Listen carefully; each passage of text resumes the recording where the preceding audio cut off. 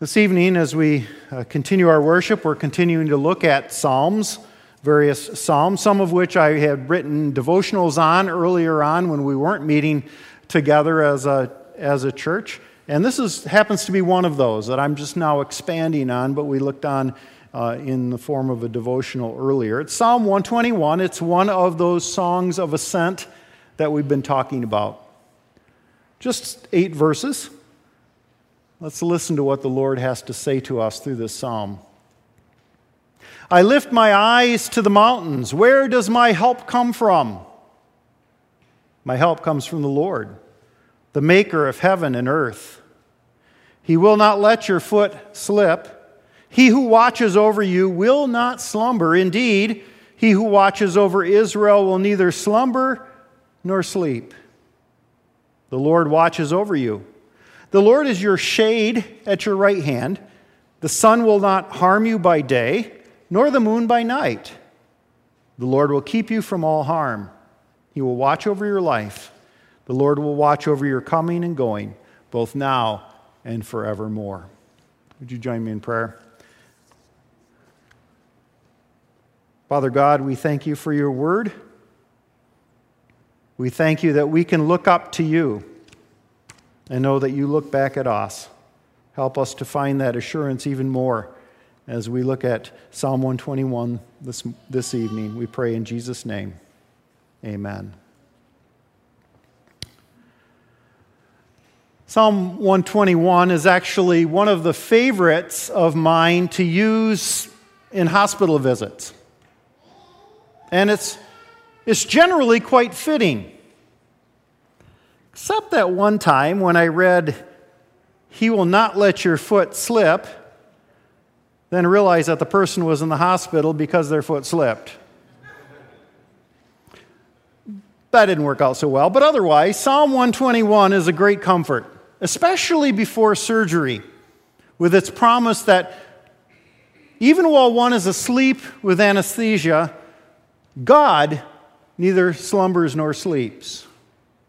Other people like to use this psalm before beginning a trip somewhere because it promises God watching over our coming and our going. And indeed, it is a travel psalm. More specifically, a pilgrim's song. Songs of ascent were used by pilgrims traveling to Jerusalem for a feast.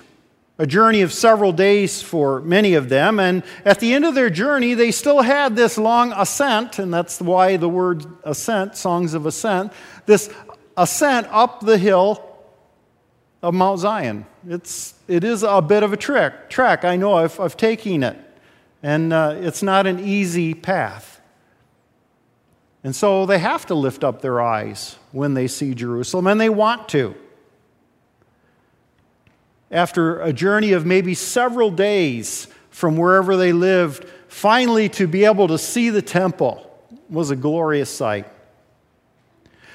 We've been on a different kind of journey these past number of months, and I think the psalm speaks to that kind of journey as well. It starts with the image of uplifted eyes. I lift my eyes to the hills. Where does my help come from? My help comes from the Lord, the maker of heaven and earth. The many themes that make this a psalm of comfort in a hospital room have also made it quite suitable for those who travel. There's a lot of images. Not letting your foot slip. That was important for pilgrims as they made their way through Israel with all its unlevel paths and rocky trails. Keeping you from all harm. Watching over your coming and going. And so people throughout the ages have used this psalm as they are traveling. David Livingstone, the famous missionary and explorer of the continent of Africa, read Psalm 121 along with Psalm 135, which is a psalm praising God for his rule over everything, even the African continent, as he prayed with his family before setting out to explore that dark continent in 1840. Admiral J.S. Watson of the U.S. Navy found verses 7 and 8 in particular especially meaningful for his travel across the seas, The Lord will keep you from all harm. He will watch over your life. The Lord will watch over your coming and going both now and forevermore. William Edwards, a British magistrate caught in the Indian Mutiny of 1857, that's when the British had the rule over India, and the Indians mutinied against them, and he had to hide, and he hid out for months. And at one point he wrote, "Nothing new has been settled about our plans. We are much harassed. Heavy guns were fired at Turakabad today. We know not for what cause, but they reminded us painfully of our fearful proximity to that place where so many are thirsting for our lives. Amidst it all, the Psalms are most consoling and wonderfully suited to our cause, especially the 121st. I will lift mine eyes to the hills, from whence cometh our help." That image of lifting one's eyes to the hills is, initially at least, the whole idea of looking up to the temple in Jerusalem as you're on that pilgrim's feast. That was God's home and throne on earth, and people long to be there, as we hear that longing throughout the Psalms. Over the years, it also has come to us kind of as an image of prayer. We can lift our eyes to God in the heavens and to Jesus at the right hand of God who intercedes for us. But initially it was a pilgrim song and a pilgrim idea of looking up to the temple. As the pilgrim nears the central mountain range and the holy city of Jerusalem, he lifts his eyes up. But not just physically. We're told that he lifts his eyes up with a question and a confession. Where does my help come from? My help comes from the Lord, the maker of heaven and earth. That was their confession. My help comes from the Lord. Whatever's going on in my life, whatever's going on around me, my help comes from the Lord, because He's the maker of heaven and earth. It reminds me of a similar question and confession that we may be more familiar with. What is your only comfort in life and in death? That I am not my own, but belong body and soul in life and in death to my faithful Savior, Jesus Christ. He's fully paid for all my sins with His precious blood and has set me free from the tyranny of the devil. He also watches over me in such a way that not a hair can fall from my head without the will of my Father in heaven. In fact, all things must work together for my salvation. Because I belong to Him, Christ, by His Holy Spirit, assures me of eternal life and makes me wholeheartedly willing and ready from now on to live for Him. Now, often we read that first question answer of the Heidelberg Catechism at funerals.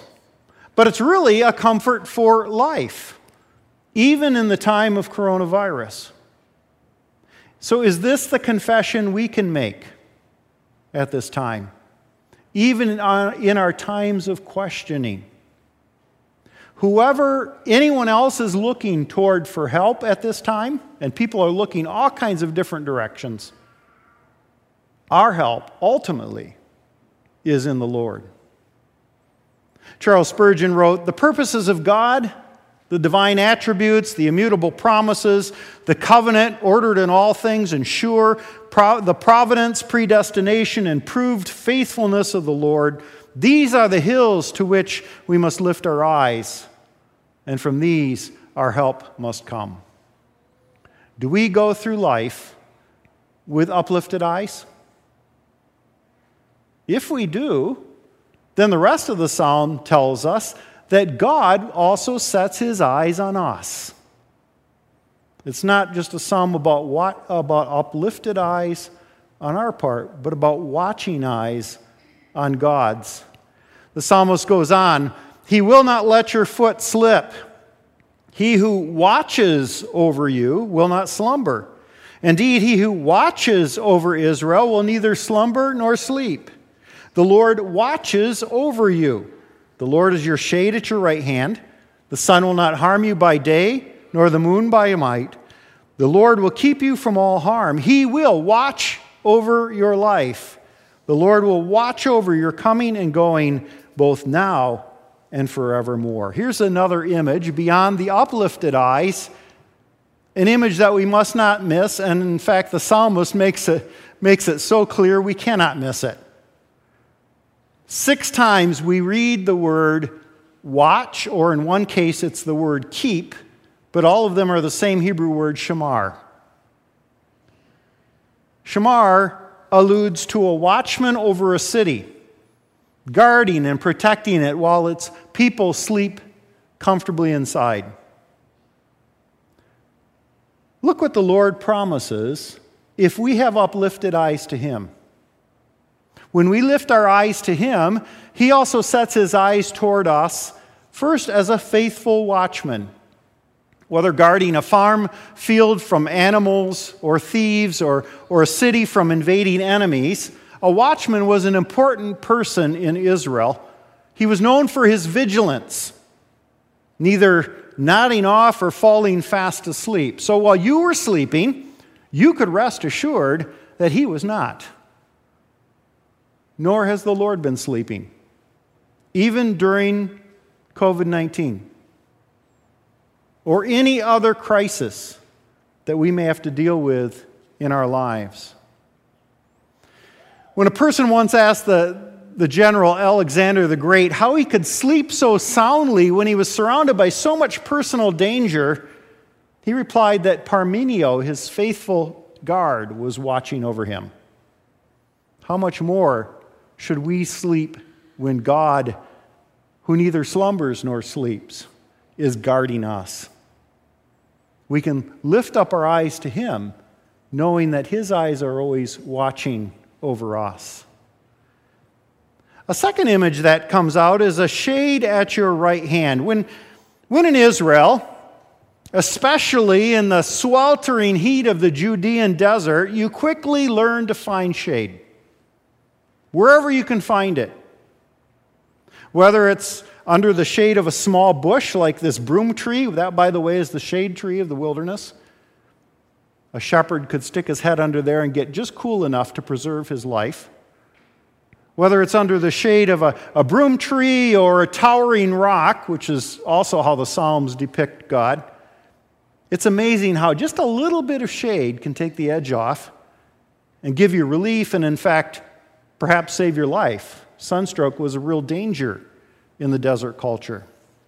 But then there's that rather enigmatic phrase, "and the moon by night." Okay, we understand how the sun attacks us with its heat during the day, but what's the deal with the moon at night? Well, in ancient times, it was thought that as the sun was the source of heat that attacks by day, so the moon was the source of cold that attacks by night. And if you've ever been in a desert, you know that as hot as it gets during the day, it gets almost as cold during the night. And the cold can be just as dangerous if you're not prepared for it as the hot. One of the things just an aside here, this is a freebie, I won't charge you for it. When I was in Israel, one of the things that kind of got to me as we were making our way through the Judean wilderness up toward Jerusalem was I was looking at these Bedouin tents out in the desert. And they were made of like dark brown or black material, maybe camel hair or whatever it was, really thick. And I thought, that's the last thing you want in a desert is something dark. You're supposed to wear light stuff. And then I found out it was because they don't go in the tents during the day, and the tent accumulates enough heat to keep them warm at night, to guard against the cold of the desert. So that's kind of what's going on here. The cold, whether cold or heat, both have their own dangers. Maybe for us during the coronavirus pandemic and any other time in our lives, troubles came at us like hot and cold from both sides. It's like you got to protect against the heat, you got to protect against the cold. Maybe we had to deal with saying, what do we do? Should I take the risk of going to work or take the risk of losing my job or losing my hours? Because I'm not quite sure if I should go there and risk my health. Should I be all concerned about security, or should I be wanting to fellowship with others and socialize with others? Should I be all about protecting my neighbor or fending for myself? There have been lots of these back and forth issues. None of them either necessarily right or wrong, but just the dangers that come from both sides at us. But we're reminded that nothing, either of the day or the night, can harm us if God is keeping guard. Regardless of the issues that we're dealing with, He is our shade, covering us against every danger, whether the visible perils of the day or the invisible perils of night.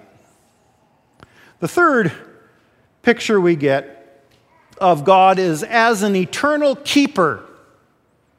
So now here we get a deeper meaning for the word shamar that the NIV thankfully recognizes. So it translates it, He keeps. Same word, but He keeps. This moves us beyond just watching to acting. God's not just watching us, He is proactive in taking care of us. He actively protects or keeps us. And not just for the particular journey we're talking about now. All our comings and goings are underneath His watchful and protective eye, both now and forevermore. As the Catechism reminds us in the first question and answer, we are assured not just for this life, but also for eternity. Paul discovered this in his life. That's why he wrote that great doxology in the middle of the letter to the Romans, "Who shall separate us from the love of Christ? Shall trouble or hardship or persecution or famine or nakedness or danger or sword? As is written, for your sake we face death all day long. We are considered as sheep to be slaughtered." No, in all these things, even coronavirus or whatever else, cancer, whatever else comes our way, in all these things we are more than conquerors through Him who loved us. For I am convinced that neither death nor life, neither angels nor demons, neither the present nor the future, nor any powers, neither height nor depth, nor anything else in all creation will be able to separate us from the love of God that is in Christ Jesus our Lord. Now, it's not that troubles will never come to a Christian. We know better than that. Eugene Peterson wrote, "The Christian life is not a quiet escape to a garden where we can walk and talk uninterruptedly with our Lord, not a fantasy trip to a heavenly city where we can compare blue ribbons and gold medals with others who have made it to the winner's circle. The Christian life is going to God. In going to God, Christians travel the same ground that everyone else walks on, breathe the same air, drink the same water, shop the same stores, read the same newspapers, are citizens under the same governments, pay the same prices for groceries and gasoline, fear the same dangers, are subject to the same pressures, get the same distresses, are buried in the same ground." And just to pause here a moment, that's true of us as we deal with this pandemic and all of the different responses to it. We're all in this together, Christian or not. The question is, what's our perspective on it? Eugene Peterson goes on, "The difference is that each step we walk, each breath we breathe, we know we are preserved by God. We know we are accompanied by God. We know we are ruled by God. Therefore, no matter what doubts we endure, what accidents we experience, the Lord will preserve us from evil. He will keep our lives." You know, as we've witnessed the various reactions through the months, especially early on to the pandemic, we've seen some interesting extremes. Some were petrified and pacified in their homes. Others were indignant and in denial out in the streets. As Christians, we need to strike a balance. We need to know troubles will come, but no trouble is bigger than God. We have faith that the Lord will protect us. Especially during a time of pandemic, we see the need for God. There's nothing like having a desert time in your life to realize that we cannot live without His presence. But even with masks on, we can have uplifted eyes. And we can claim the promises for those with uplifted eyes that as we look up to God, He looks at us. He watches us without slumbering. He protects us, guards us from the scorching desert heat, and promises, and this promise is not just for life right now, but it's a promise forevermore. Thank God that He's a God who watches over and keeps us. Let's pray. Father God, we thank You for Your watching and keeping in our lives. And we pray that we might not take that for granted, but that we might seek to live accordingly and to show the world what it means to live in trust in You, even as we seek to love our neighbors. We pray this all in Jesus' name. Amen. Martin Luther learned that truth early on in his time as a monk when he was terrified of anything that might happen, that might come his way, until he really understood the truths of passages like passages in Romans and in Psalms about God's guidance. And he wrote a song to that end, "A Mighty Fortress is Our God." I invite you to join me as we sing that, sing the 4 stanzas, and let's stand to sing.